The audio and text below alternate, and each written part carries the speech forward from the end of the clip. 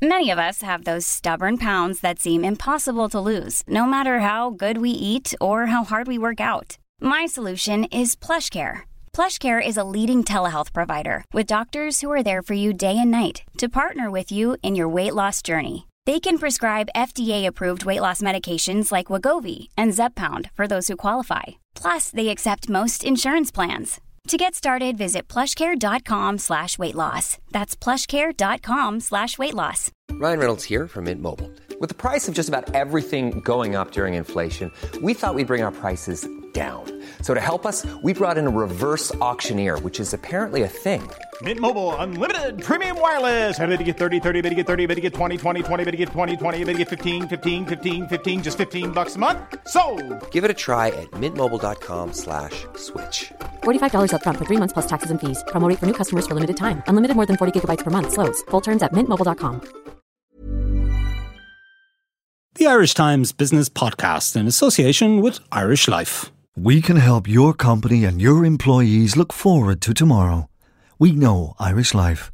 We are Irish Life.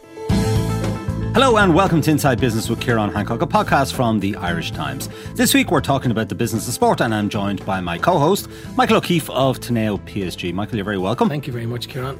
Now, Mick and I travelled to Abbottstown last week to interview John Delaney, Chief Executive of the FAI, which we'll play for you in the second half of the show. You'll hear John talk about the FAI's finances and its stadium debt, recent controversy over unpaid wages in the League of Ireland, player development, and the World Cup just passed in Russia. But first we'll start with our roundup of some of the major stories of the week. And Mick, we're going to begin with the GAA and a bumper weekend on the hurling front last weekend, both in terms of attendances and in terms of the matches and the drama that unfolded. Yeah, look, I think it's been a spectacularly good season for hurling in particular, and the GAA I think have got an awful lot right in terms of the structures, of which they were rightly criticised I think in the past about some archaic fixture calendar. I think what we've seen here with the hurling is two spectacular games, but I think the benefit and the financial benefit to the GAA can't be underestimated either, and I think they could be on for a record year here. Now let's go through some of the numbers. So 125,000 people attended the games over the weekend, which we estimate is about 3 million plus to the GAA. When you throw in on top the replay in Thurles, which is a sellout, another £1 million, another €1 million to the bottom line. So not a bad week's work for the GAA, and that's before we get to All-Ireland final and semi-final stages in football. One of the other things I suppose that the GAA were criticised for was too many games in Dublin. We all know Dublin is, booming as a city. It's the centre of the universe, maybe. It is the centre of the universe, absolutely. But apart from that, we do need to look after the other planets as well. And you got. I think one of the spin-off benefits of the hurling championship has been games in places like Ennis, more games in Cork, etc., which has had a local economic impact. I'm surprised, and always have been surprised, that there's nobody out there who can actually put a estimate number on this stuff. There's been a couple of universities and academics have had a go at it. Well, you have a figure here from Sheffield Hallam University. They did a study a number of years ago showing the likely impact locally of a major sports event. Yeah, and I don't think you can do a one-size-fits-all, because it's very different a Donegal, a Mayo playing an All-Ireland football final, and Dublin versus Cork, for argument's sake. People staying over, people flying in from other parts of the world to matches. So I think it's very difficult to have you multiply the match ticket by 2, or for every person who goes to the game it's €100. Sure. We do know from talking to the Dublin Publican Association that they reckon 30% is the uplift in the pubs in the vicinity of and around Croke Park, the O'Connell Streets and stuff of this world, and even down into just over the river, that those pubs get a huge spin-off out of the big games. Am I right in saying that Gill's pub, which is very close on Jones's Road, close to Croke Park, is actually owned by the GAA, and it only opens on match days? That's true, yeah, that's my understanding. So they have it every which way, almost. Right, okay. Mick, just take us through the numbers there from that Sheffield research. Yeah, so their view on this is that for every customer, it's basically €100 spent per head. I personally question that. You could, if Dublin are playing in Croke Park, is everybody going to that game spending €100? Maybe they are, maybe they're not. If you're coming up from Mayo or Donegal, or you're flying in from overseas, you've got bed nights, you've got dinners, you've got all that other stuff that has to go with it. So I think there's a bespoke piece of research required on this before we can get any kind of proper estimate. The Irish View would argue that a big England match in town is worth millions to the Dublin economy, and you can't really argue against it, because you can up to 20,000 high net worth English rugby fans coming into town. It's probably sounds like a piece of work that a consultancy of the magnitude of Teneo PSG might be able to undertake. Funny you should say that, but it is something that I think we might look at, because there is nobody doing this correctly. I think if we got an economist and potentially even a media partner, if you know one, who could look at this properly. Okay, I'll have a word with my bosses.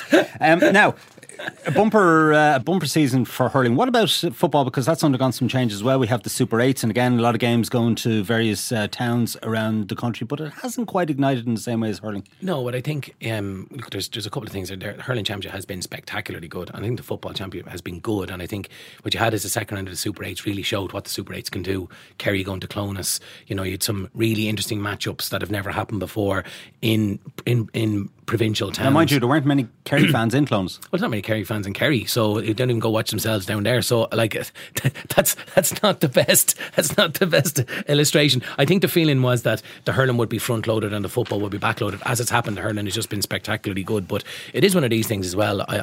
Hurling analysts, I've never heard a hurling analyst say he's seen a bad game of hurling. It's like they're all on some kind of propaganda mission to say how amazing every game in hurling was, and how this game is the greatest game that's ever been played. Now, Michael, I have to ask you about the Liam Miller controversy, because testimonial matches was organised for Turner's Cross. Then the suggestion came up that maybe Páirc Uí Chaoimh could be made available, and the GAA tied itself up in knots deciding whether or not this could happen, whether it contravened the rule book and all of that. We finally had a decision. The GAA has decided to open the doors of Páirc Uí Chaoimh for this testimonial in September. Of course, Liam Miller dying at a very young age, only 36, and leaving behind a wife and young children.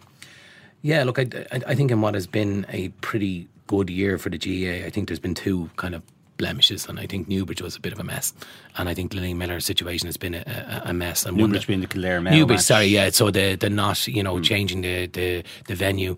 My understanding of this is that what happens is the GAA being such a big organisation with multiple subdivisions and county boards, that a lot of decisions are made without been passed by executive or the senior people within the organisation. And the first time they see these things is when they come to light in the media.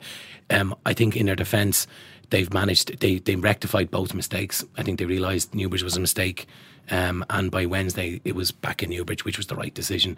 And I think with the Liam Miller situation, I think it was the right decision to make sure that game took place in Páirc Uí Chaoimh. It wasn't a good week for the GAA. There is a bit of an undercurrent here. I think politicians jumped on the bandwagon and got a little bit of political mileage out of it. Little bit of an undercurrent, back to the bad old days of a little bit of soccer GAA. Cork County Board would have a reputation with quite a conservative county board as well. A bit of a mess. I think in fairness to GAA, the president, John Horan, is quick out of the blocks to get out here and put out the fires, but that really isn't his job. These things shouldn't be happening in the first place. So I think it's more of a systems failure than a PR failure, if that makes any sense. All right, and we wish the organisers well with that. And then let's talk about Sport Ireland. The new national sports policy was launched. Yeah, so, when it comes to sports funding in this country, like we've been criticised for not investing enough in sport, I think anybody can make a strong argument for investing in sport and the health of the nation. That is a very easy argument to make. The more healthy the population is, the less strain on the health system, etc. When you look at sports funding in this country, it falls into three buckets. You've got participation, encouraging more people to be active, elite, and then you've got facilities and infrastructure. I think for the first time in my lifetime, the government have taken and Sport Ireland have looked at a long-term strategy where, similar to what they're trying to do in health and housing, is to say, okay, well, what might this look like over the next 10 years? And they're looking at doubling the investment in sport, which I think should be warmly welcomed. Is it enough? I mean, it doesn't like over a decade. Yeah, and I think this relates particularly to participation. So we're going from 111 to 220. Yeah, and this is particularly related to, this isn't capital grants, so this is related to participation initiatives and elite. Is it enough? It's better than what it is. One major issue I see, there's two major issues I see. One is that the evidence is there, and we've done research and others have done research, that middle class areas in cities tend to be healthier, and middle class people tend to be healthier because they can invest. Their parents bring kids to sport, etc. We need to overinvest in so-called deprived areas to make sure that kids are active. The other thing, and the vehicle to do that is the GAA. Well, what's happened over the last 100 years is that the GAA, the RFU and the FAI have trained and got our kids active. What we need now is physical education in schools. That kids are doing activity every day in school, and unfortunately what we have is a situation where the primary school teacher is expected to be the geography teacher, the home ec teacher, the maths teacher and the English teacher and the physical education teacher. We need dedicated people who can get kids active in schools, because that's where you don't have to rely on the parents and you don't have to rely on the facilities. They're there and they need to be active. One thing that kind of screams out at me, funding for women in sport set to double to €2 million. €2 million. I mean, that's a miserable amount. It's a women in sport programme. I think it's a specific programme, so that doesn't include the investment in the likes of ladies football, camogie, the FAI got a significant bump. It's still a pretty miserable amount of money. I think that is just a particular programme, that it's an education piece rather than all the money that's invested in women in sport, is my understanding. Right. Okay. So I know you like to be controversial, but that's so this plan, good, bad, or indifferent from your point of view? I welcome it. I think any increase in funding should be welcomed. I think doubling the pot, I think, has to be a good thing. I think our elite athletes, we haven't touched on that, I think deserve the best of the best, and you will go. Well, they do, especially as this week we found out that the women's hockey team, who've done us proud, they're into the quarterfinals of the World Cup, and they're part funding their own participation in the team. Yeah, and minority sports such as hockey, they'd no sponsor till Softco jumped in 3 months ago or 4 months ago. And the men's hockey team, who qualified for the Olympics, the last Olympics, they had to self-fund as well. They had to. No, and the best of the best, and the elite athletes deserve better. You and I were out in Abbottstown last week.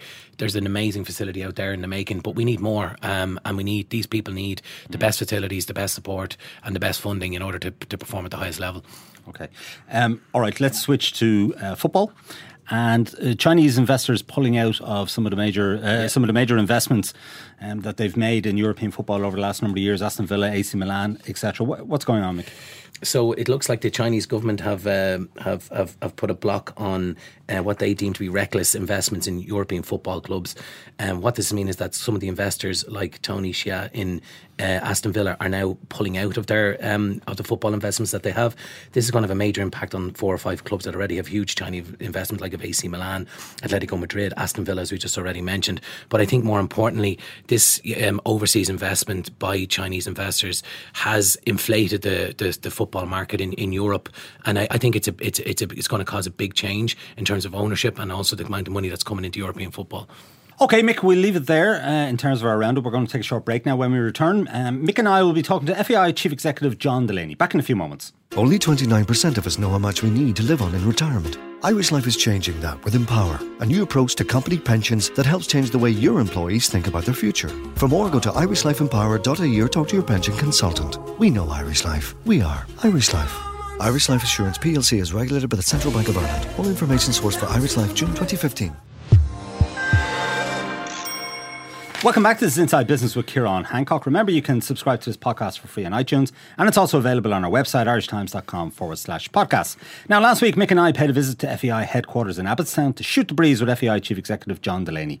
It was on the day that the FAI published its financial statements, and you'll hear John address the issue of unpaid wages in the League of Ireland and a proposal for a fund to prevent such issues reoccurring. That issue has since moved on, and Mick and I will have a chat about that later. You'll also hear John Delaney talk about the Association's financial health and its stadium debt, but I began by asking him for his reflections on the World Cup in Russia. John Delaney, welcome to Inside Business. It's great to be here in Abbottstown to meet and chat about the finances of the FAI. But the World Cup has just passed. A lot of people saying it was the best World Cup ever. I don't know what your view was. I presume you were out there. You're an executive member of UEFA, I know. I didn't go up for much of it. I went out for the final and we're out for the opening game because there was FIFA congresses and there was UEFA meetings around the opening match. I thought it was a great World Cup. Really good. I think Russia hosted it absolutely brilliantly. I think VAR was a great addition to the World Cup. It brought a lot greater clarity to decisions. I think it brought a lot greater responsibility on the video review system. Absolutely, yeah. I think it brought a responsibility on the players that previously wasn't there before. I think was about 25, 26, 27 penalties, whatever it would have been. I think that was a really great addition to the tournament. Doesn't mean it's perfect, but I think it was a great addition to the tournament. And I think it was just a really good World Cup. Plenty of goals. You go to the final. I thought Croatia played really, really well. Just looked a tired team that had three extra times, a couple of penalty shootouts. An unfortunate own goal gave away a penalty, obviously. So all in all, for a tournament that didn't have Italy in it, that didn't have Holland in it, that Germany were a disappointment. USA didn't make it. That Germany were a disappointment. That Brazil got knocked out in the quarterfinals along with Argentina as well. I thought it was a really, really good tournament, and very disappointed we weren't there, obviously. Yeah, no, John, actually, I wanted to chat to you about that because obviously we fell at the last hurdle in the playoff against Denmark. Very disappointing for the squad and the fans. What would a World Cup appearance have been worth to the FAI for Ireland?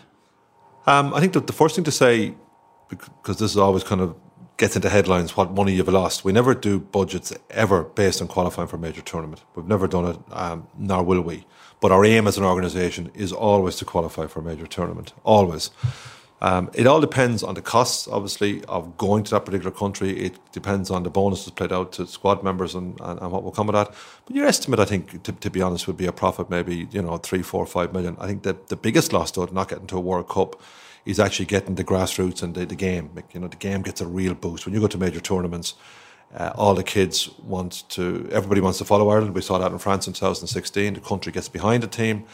And we had internationally for ourselves, we've had a vacuum since November when we were beaten by Denmark. We only had a few friendly internationals. Yeah, and right, the American game was a lovely occasion because it was John O'Shea's last game, and we got a late goal to win. But the real stuff doesn't start till September, and particular home games in October, which would be obviously having Wales and Denmark. So it will almost have been a year since we were at home for a significant home game, and that's probably the greatest loss in one regard. But you know what? We've got to pick ourselves up, dust ourselves off, and get these Nations League games going in September, October. We've got Northern Ireland in a friendly in November, and the draw for the Euros takes place in Dublin on the 2nd of December. There'll be 140 million people who will watch that live, and then that sets out our path to qualify for Euro 2020. And many people will actually travel to Dublin for that draw? Oh, there'll be a lot of people because there's a large number of UEFA events around the draw. So first of all, there's a top executive programme of UEFA being hosted. That's the 55 different countries coming in to work on strategy. The draw will have 650 or 700 people in the convention centre. And UEFA are holding their board meeting as well in Dublin around the same time. So a lot of business will come to Dublin, but more importantly, a lot of eyeballs. So 140 million people watching Dublin, watching the draw. I think that'll be in the convention centre. I think that'll be a very positive day. And I think Gareth Maher, our communications manager, has always said to me that one of the biggest sporting events that will ever come to Ireland will be the Euros. And if we can qualify in 2020, we host 4 games? 4 games, 3 group games, 1 round of 16. And if we qualify, 2 of our home games will be in Dublin. Now that's a great prize for Irish football, a great prize for the FAI, and a great prize for the players and the management as well. And John, is that the closest we're ever going to get to hosting a tournament like the European Championships, the Senior Championships? We did apply with Scotland before. We did many years ago. I think the focus of the organisation at the moment is, first of all, having the draw in the convention centre, which is a big event. Next year we host the under-17 Euros in Dublin, Waterford and Longford. That's 9,000 bed spaces for the city, particularly out in City West, Tech Track, one of our sponsors. That's a big event for us to host. We all know how lucky our under-17 team was in England last year, obviously, or this year with the penalty shootout against Holland. So it's a big tournament for us to host. And then successfully completing the Euros here in Dublin, the 4 games, hopefully as one of the participating teams. They're the focus for the organisation over the next couple of years. Can you just take us through at a high level the finances of the organisation, turnover, just explain to listeners how the organisation is run? Yeah, I mean, if you go back to the organisation back in 1996, I think the turnover was about 7 million euros. For 2017, even though we didn't qualify for a major tournament, our turnover was 49 million euros, which is the second biggest ever. And our debt on the Aviva Stadium, first of all, the Aviva Stadium cost 410 million euros. Our contribution was 210 million, including government aid, which meant then that we had to put 95 million euros into the stadium in probably the greatest financial crisis that ever hit the world and mind this country. But we found that 95 million. And at one stage, our debt on the stadium was 70 million. Today we've announced that it is now below 30 million, that next year in 2019 it will be below 20 million. And at our AGM, we'll outline to our members in August, it's just coming, how we can be debt-free by 2020. And that's something that we'd be very proud to have done. But we've had to do that, reduce our debt, as well as developing the game. And we've been able to do that. And can you explain the revenue structure in terms of the numbers from a sponsorship perspective, TV, where the money comes from, in terms of just how that 50 million is made up? Yeah, it's a mix between television revenue, UEFA funding, which is significant, commercial partners, which again is significant. There's government funding, local authority funding, and then match generation revenues. So last year, for instance, our season ticket holders was the best ever, 16,000 season ticket holders. So we're not reliant on one particular aspect, like maybe the association would have been many years ago. It's now a mix of UEFA funding, FIFA funding, centralised television money, commercial revenues, obviously match day revenues, government funding, local authority funding as well. So it's a good mix. To touch on the League of Ireland, or the Electricity League as it's called, in your view, what's the ideal ownership structure of the league? For question one, and question two, from a club perspective, we've seen what Rovers have done with Ray Wilson, the kind of investor / fan owned club. What do you think is the ideal ownership structure for a club? Yeah, I think the first question is you're asking me, how do you think the league should be run from a strategy perspective?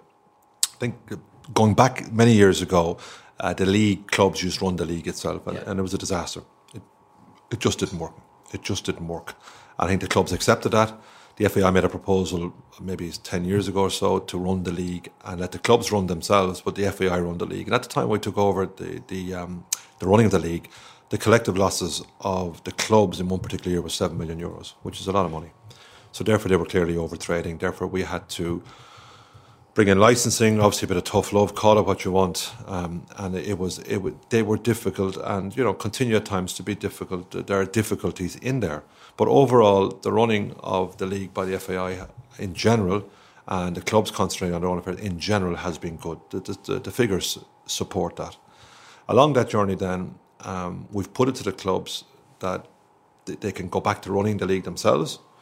They can obviously leave it the way it is, or else we do a hybrid system whereby we run the league with the clubs. And I think it's the general agreement in principle is that that's the best strategy. So there's been lots of discussions with the clubs. Michael Cush, the barrister, was involved at one stage. Deloitte are currently doing questionnaires, trying to get some feedback from the clubs and from the association. And I think really a deadline should be December of this year that we set out the future path of how the league is run. I think the preference would be that it is a joint responsibility, that the clubs want more visibility on television deals and commercial deals. Not a problem, delighted to do that. They want more of an operational involvement in running the league as well. Not a problem, delighted to do that. But that requires a system whereby both the FAI and the clubs are partners. I'm a big supporter of the clubs, of course. There are issues sometimes around clubs. That's not only in Ireland, that's around Europe as well. There are some great news stories around the league. I mean, Drogheda United's new stadium is a great news story. The redevelopment of Dalymount Park, when the specifics are announced, is a great news story. The building of a Munster Centre of Excellence down in Cork, specifically where Cork City will get priority usages, is again a great news story. And within those, there of course are difficulties as well. But ultimately, I think you've got to judge it on where it was to where it is. It's certainly the League of Ireland is in a better place from where it was. And even our coefficient will now move from being 39th in Europe to 35th. That's progress. That is progress.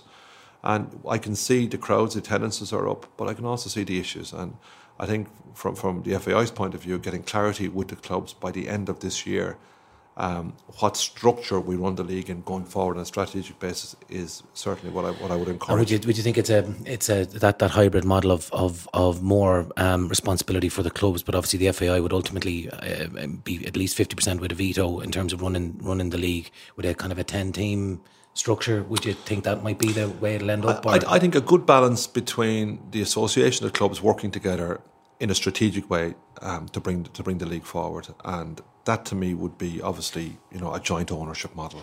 Percentages and that can be discussed, and representation can be discussed. I think the 10-team Premier has been good for both the Premier League and the First Division, because it means the First Division has actually got some bigger clubs playing in the First Division, which means there's obviously more important games than maybe people would have thought in the past. And the Premier League's been really, really, really good. And we've seen the inward investment then, because you get Peak Six wanting to buying Dundalk. There's a new owner in Shelbourne, obviously with Andrew Doyle coming in. Lee Power has invested in Waterford. And on a regular basis, we get inquiries from people who want to invest in the League of Ireland. There's two particular reasons or three probably. One is if you've got a love for football, that's there. So you must have a love for the game and an interest in the game.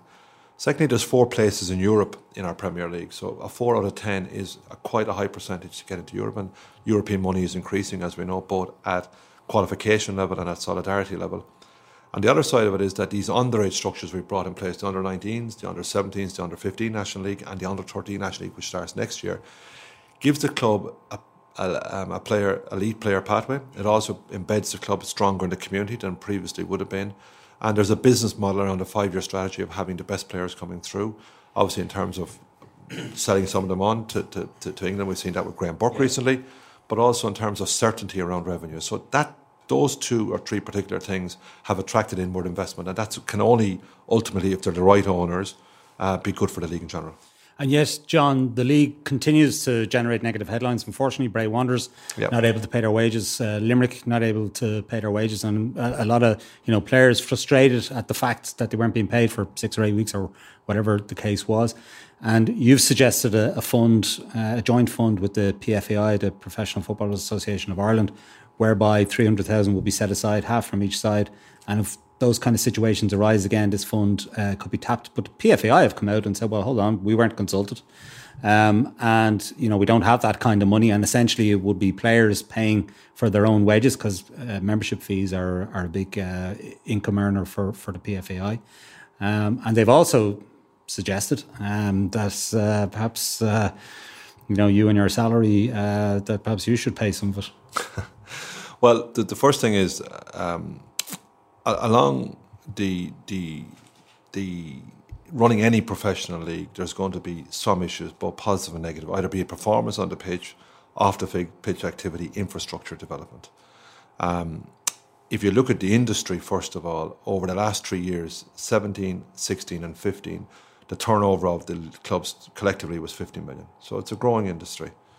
I think the average salary was about 5.7 million euros for the players. And every player has been paid over the last 3 years. And yes, there were delays in Bray's and Limerick's situation, which is not good, not something we want to see, but we immediately got involved with the clubs and every player is now paid up to date. And they are the simple facts. Quite simply, the association's view is to work with the clubs to ensure all players' contracts are honoured. And put quite simply, there's no way the FAI would have announced any fund, any joint fund, unless another partner was aware of the fund. So you're saying the PFAI actually was aware of this fund, right? So why would they have gone public? Because I have a newspaper clipping here from the Times Ireland where they were, it's been on broadcast media as well, where they're saying that they weren't consulted. Listen, Frank Gavin, if you wanted to talk to Frank Gavin, he'd give you the detail. And he's an ex-PFAI official himself. Absolutely, and he and I, when he was running the PFAI, would have worked closely with him on standard players' contracts. He did a lot of good for the league in his role and a lot of good for the players. But I'll just say quite simply, without going into any broader detail, the PFAI were aware of that fund and they were aware of the quantum as well. John, there's a perception out there that perhaps the FAI isn't as well run as, let's say, the GAA or the IRFU, and that it's a bit accident prone. How would you respond to that? I think every major organisation has its challenges. I know we do an awful amount of good work. The finances that we've outlined here to you clearly illustrate that. The Aviva Stadium and the role we played in delivering that clearly illustrate that. The academy you see outside for the international team to train on clearly illustrate that. We've got 200 employees now, a development officer in every part of Ireland dealing with the clubs and at grassroots and at community level. We're working on a new high performance plan, having already implemented many other recommendations through the years. And like I said earlier, there's been groundbreaking changes at under 19 National League, under 17 National League, and under 15 National League, and under 13 National League. These things never happened before. And we've a player development plan, and we've got schoolboys football moving to calendar season from February to November, which is coming in as mandatory in 2020. So do you get an unfair rap? I think, look, it's not for me to comment on that. I think that there is a really strong, committed volunteer and workforce in Irish football.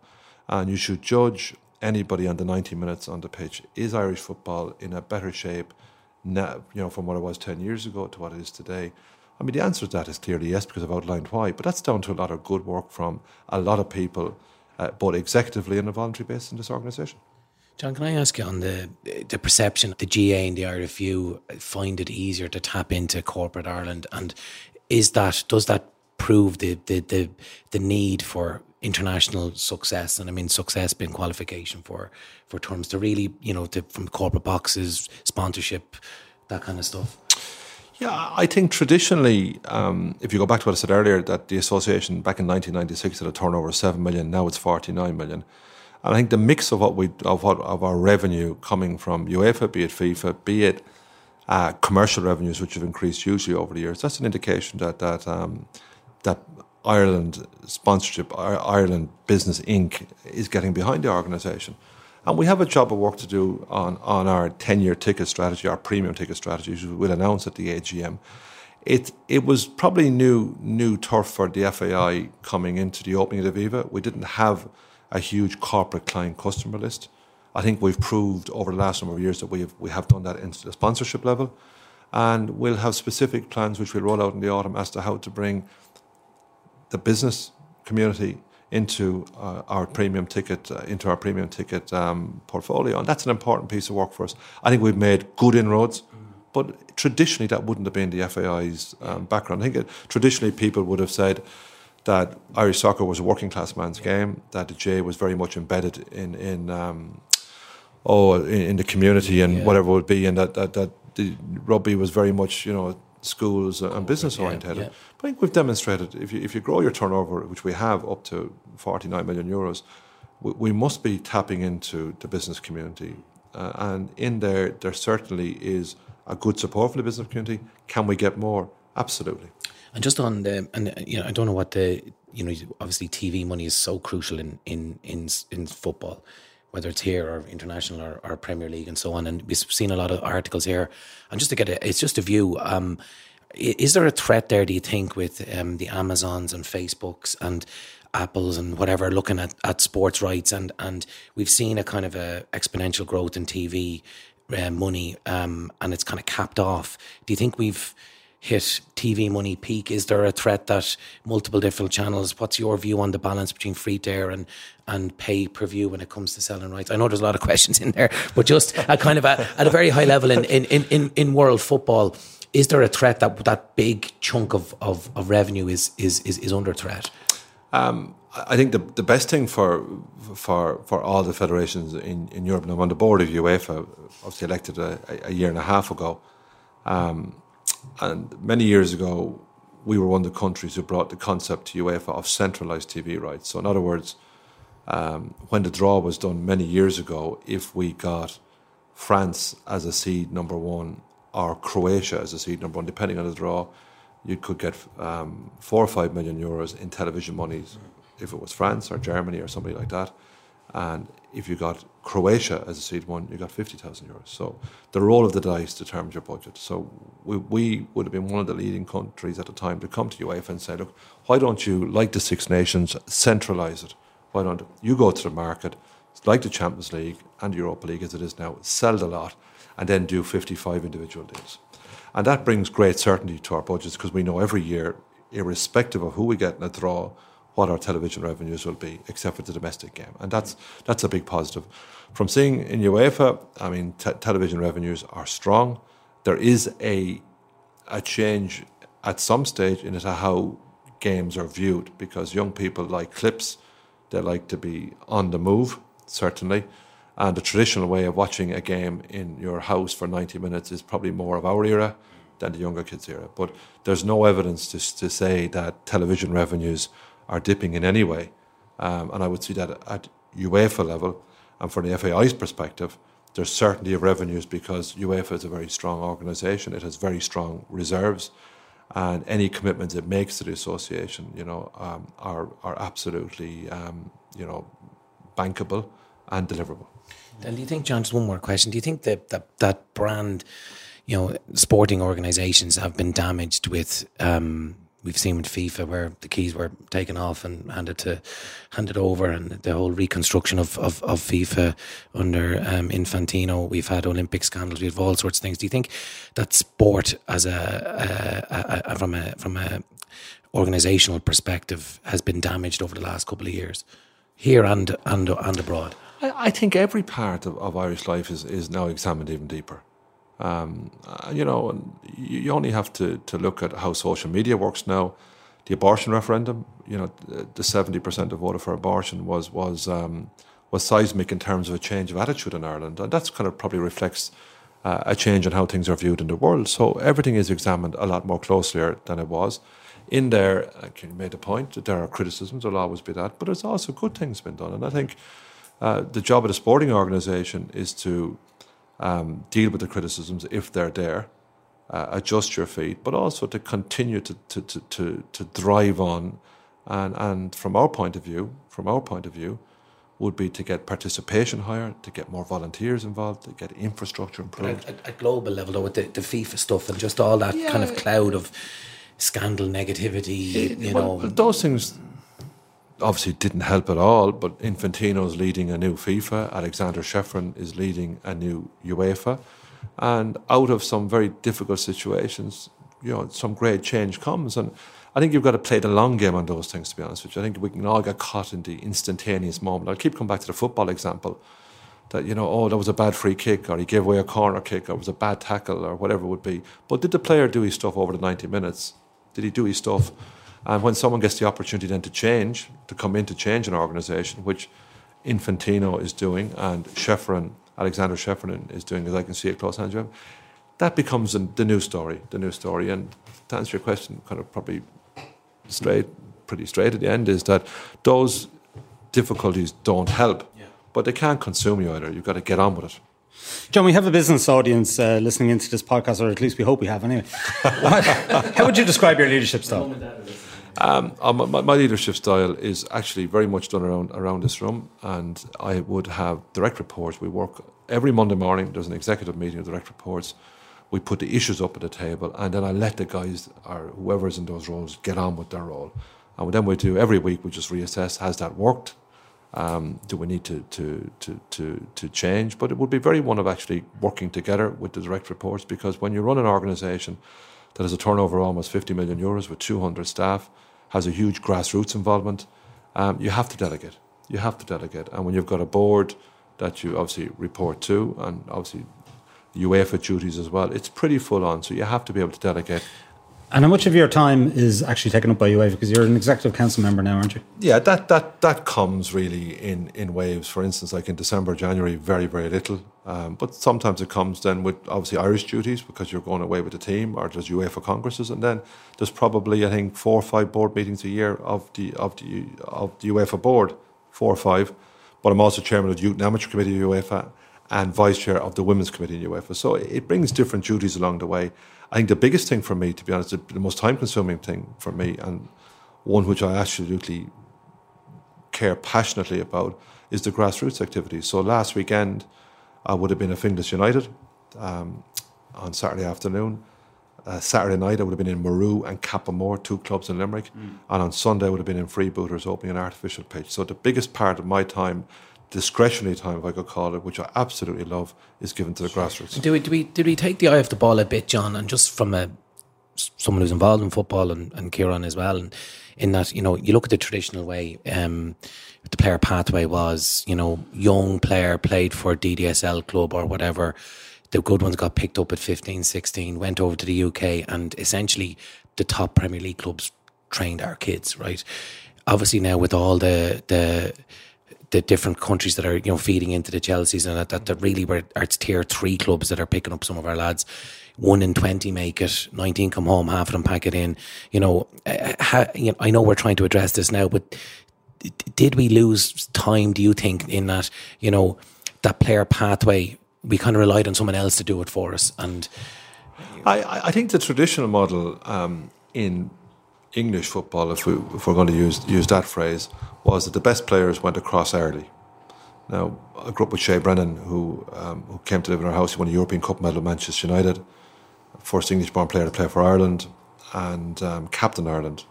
You know, so he would have given me the examples that, look, you just, as a young kid, even though his man was from Carlow, he would have told me examples of when Johnny Giles came over, when Eamon Dunphy went over to Manchester United. That was just the way. What happened in the Premier League then was, obviously, foreign owners came in, foreign players, foreign managers, and it's now a global league. That's what it is. And in there, it becomes less opportunities for all the players, be they Scottish, Northern Ireland, Welsh, the Republic of Ireland. I remember being at the FA Cup final in 1979 when Arsenal beat Manchester United 3-2. There was 6 Irish players on the Arsenal team, 3 from the Republic, 3 from the North. Terry Neal was manager. But those days have changed, and what we've been doing here is we've been changing our approach so that with an under-19 National League and an under-17 National League and an under-15 National League, which are seismic in their changes. These are seismic changes. People said they would never happen. And an under-13 National League coming next year. The best players are playing against the best. And we want them to stay longer in Ireland and then go across when they're obviously better educated and better mentally and obviously being tested against the best. And that systems we've brought in will ultimately produce better footballers for us over the long haul. So, John, I mean, people are wondering, when do we get the next Robbie Keane or the next Liam Brady or the next Ronnie Whelan or Damien Duff? Well, if you look at our under-17s team, they did really well at the Euros in England. They were beaten by the eventual winners, Holland, who won the final against Italy. They were beaten in the quarterfinals, obviously under strange circumstances, with the penalty being retaken and all that came with that. So there's good young players coming through, and you only need a couple. And there's no doubt that with the systems that Ruth Doctor has brought in here and the changes we brought with the Airtricity League and the underage structures, with the calendar season, again a seismic change. You know, changing from the August to May calendar, May season, to going from February to November. These are big changes in Irish football, very positive changes. They might be implemented quietly in many ways, but they're for the long-term good of Irish football. And I've no doubt when you bring in a calendar season and underage leagues like we've brought in, I think 168 international matches we played last year, 168. So there's no doubt with those changes that we will produce better footballers over a continuous period of time. John, a couple of governance issues. Your salary has been in the spotlight for a number of years now. I think it's $360,000 a year. Yep. It's reported that you get about $100,000 a year from UEFA for your role with UEFA. And a lot of people sort of question that amount of money. I think it's probably more than the head of the GA and the head of the RFU gets, etc. A lot of people would sort of question that level of salary for an organisation like the FAI. Well, I mean, all I can say, that's what my salary is paid. That's what my employers pay me. It's been paid for quite a period of time. I was paid more at one stage and I took a reduction. I give every day of my life towards the organisation, be it at grassroots level, be it at executive level or whatever it would be. And we've taken the organisation forward in that period with the support of the board, with the support of the council and the support of grassroots. And I've outlined to you today that we now have a turnover of €49 million. We've built the Aveva Stadium, we've done the National Academies and all the other positive changes we've made. It's a very good salary, but it's what I'm paid, and that is my salary. And I'm very grateful for it. But you know what? Does it irk you that it's so much in the spotlight? It's not an issue for me personally anymore. It's been something that has been commented on, for a long period of time. As I said, during the financial crisis, we took a reduction at that period of time. I'm well paid, and you know what? It's my employers pay me that money. I've been offered jobs in excess of that in the past. Really? Absolutely, but that's not accurate. Not by the Irish Times, I can tell you. Not by the Irish Times. I can guarantee that. Not by the Irish Times, but I have. And I love working in Irish soccer. I love the game. I love making the changes we've done. And it's a good salary, but it's not the easiest job in the world. Just on the issue of gender balance, then, because we have this whole Me Too thing, and there's a big focus on gender pay equality and so on and so forth. And football, soccer has been a male-oriented, male-dominated sport for many, many years. But there's going to be pressure on, isn't there, to bring women more into it? And I know we've had some success on the field with our women's teams and our underage teams and so forth. But at a corporate level, if you like, how is the FAI going to address that issue? Well, we are. I mean, we are and have been for many, many years. I think when I took over as chief executive, we had 9,000 registered girls playing soccer. Now we have 25,000 registered girls. The senior international team under the appointment of Colin Bell. Colin has been a really, really big appointment for us. I'm pretty sure he'll qualify for us a major tournament at some stage. That's really important to us, so that the girls, the international team, are heroes for the young grassroots girls. Last year we brought the first woman to the FAI board. We're a board now of 11 people. There's 25,000 registered girls, about 250,000 registered boys. So that's a very good representation model. On my senior exec, there are three women: head of legal, head of HR, and head of business partnerships. And our whole aim here every day is to get more girls involved in our sport in total. And we've demonstrated that, because just the examples I've given you are clear examples. That's what we're doing. And so, look, 13 years is a good stint. What's next for John Delaney? Is it? Do you have an ambition to be UEFA president? No, I've no ambitions for anything like that. I didn't even have an ambition up until recently to get on the board of UEFA. And then when people were saying to me, well, why don't you run? And when I decided with Emma that I would run, because it's a big commitment to go around and put yourself up for a candidature. And there was 55 obviously votes. I got 48, came second. I was very proud of that. So, I mean, there's no ambitions barred to just develop the game in Ireland. That's the most important thing, and to keep developing the game and keep the energy around the organisation, be there good days, be there tough days. I think the real ambition I'd love to see happen with the international team, I'd love us to qualify for Euro 2020 and host 2 games in Dublin. That would be something really special for Irish football and for the organisation. John Delaney, thank you very much. Thanks, Cheers, guys. John. Thank you. Now, Mick, we should say that since that interview, that whole issue around the PFAI fund has been resolved. The FAI has decided now that it's going to pay the 300,000 into this fund itself. I wouldn't say the controversy has gone away, but I suppose it's dealt with the issue in the short term. Yeah, and it makes full sense. Like I think when you read it on the day, to expect the Players Association, who with a very small turnover, who are funded by players, to actually pay players' wages when in a crisis, I think doesn't make any sense. And I think sensible decisions come the FAI are going to fund that pot. Yeah, sure. Now, just in terms of the FAI's finances, were you impressed by what he had to say, particularly around the stadium debt? There was a huge stadium debt there at one time, obviously approaching 90 million. They say they have it below 30 now, and it'll be 20 next year, and they could pay it up by 2020 if they want. At a high level, I think the debt is down significantly. Probably could be more. How did it get into the debt in the first place? Obviously, is a question that's still being asked. Their turnover seems to be stable, and they have a big commercial pot from sponsorship and TV money. So on the surface, the finances seem to be in control and on the right track. Yeah. What about player development? Finally. Are you encouraged? I mean, you're somebody who was involved in soccer many years ago. I think you played underage for Ireland many moons ago. Are you encouraged that the right structures are in place for proper player development, and that we might be, a new generation, Robbie Keanes or Damien Duffs or Liam Brady's or whatever, will actually come along in the coming years? I think what's in place now is 100 times better than what was in place 10 years ago. But I think this country has lost a decade of player development. You know, our squad, international squad, you look at where they come from. A lot of players that weren't born and raised here, and that's not anything against the granny rule. It's just that they're not coming through our system. It's a very competitive marketplace here as well for kids playing loads of different sports. I think having a player pathway that you can play for a League of Ireland club, on a better way of saying it, from under 10 all the way through, keeps the players in elite development, and that the clubs can bring them the whole way through to senior football, so to speak. It's going to have, similar to what happened in rugby where you went provincial system and moved away from the clubs, it's going to have a devastating effect on the big traditional clubs like the Stellas, and the Home Farms and Cherry Orchards and the Belvederes. How that's going to work, I just don't know, because what's happening now is that Shamrock Rovers and Cork and these are de facto now the big schoolboy clubs as well. But I think, you look what Rovers are doing in particular with their players coming through, and they're keeping their players in the system, more kids staying at home, and then they're going across more mature and probably better footballers than they were at 15, 16. And unfortunately for us, what happened back 30, 40 years ago was that the English clubs basically trained and coached our best players, and they were going to elite clubs, and we were producing the Liam Brady's and the Frank Stapletons and so on, but we're not doing that anymore. Yeah, okay, all right, listen, we'll see how that plays out. That's it for this week from Inside Business. My thanks to John Delaney. Research was by Dan O'Neill and Kieran McSweeney of Teneo PSG. Declan Conlon produced the show with JJ Vernon as sound engineer.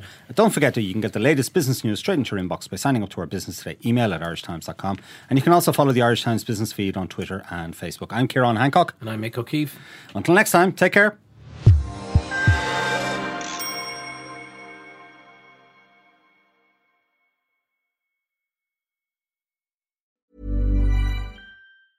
Ever catch yourself eating the same flavorless dinner 3 days in a row?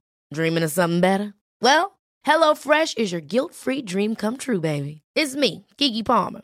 Let's wake up those taste buds with hot, juicy pecan-crusted chicken or garlic butter shrimp scampi. Hello Fresh. Stop dreaming of all the delicious possibilities and dig in at HelloFresh.com. Let's get this dinner party started.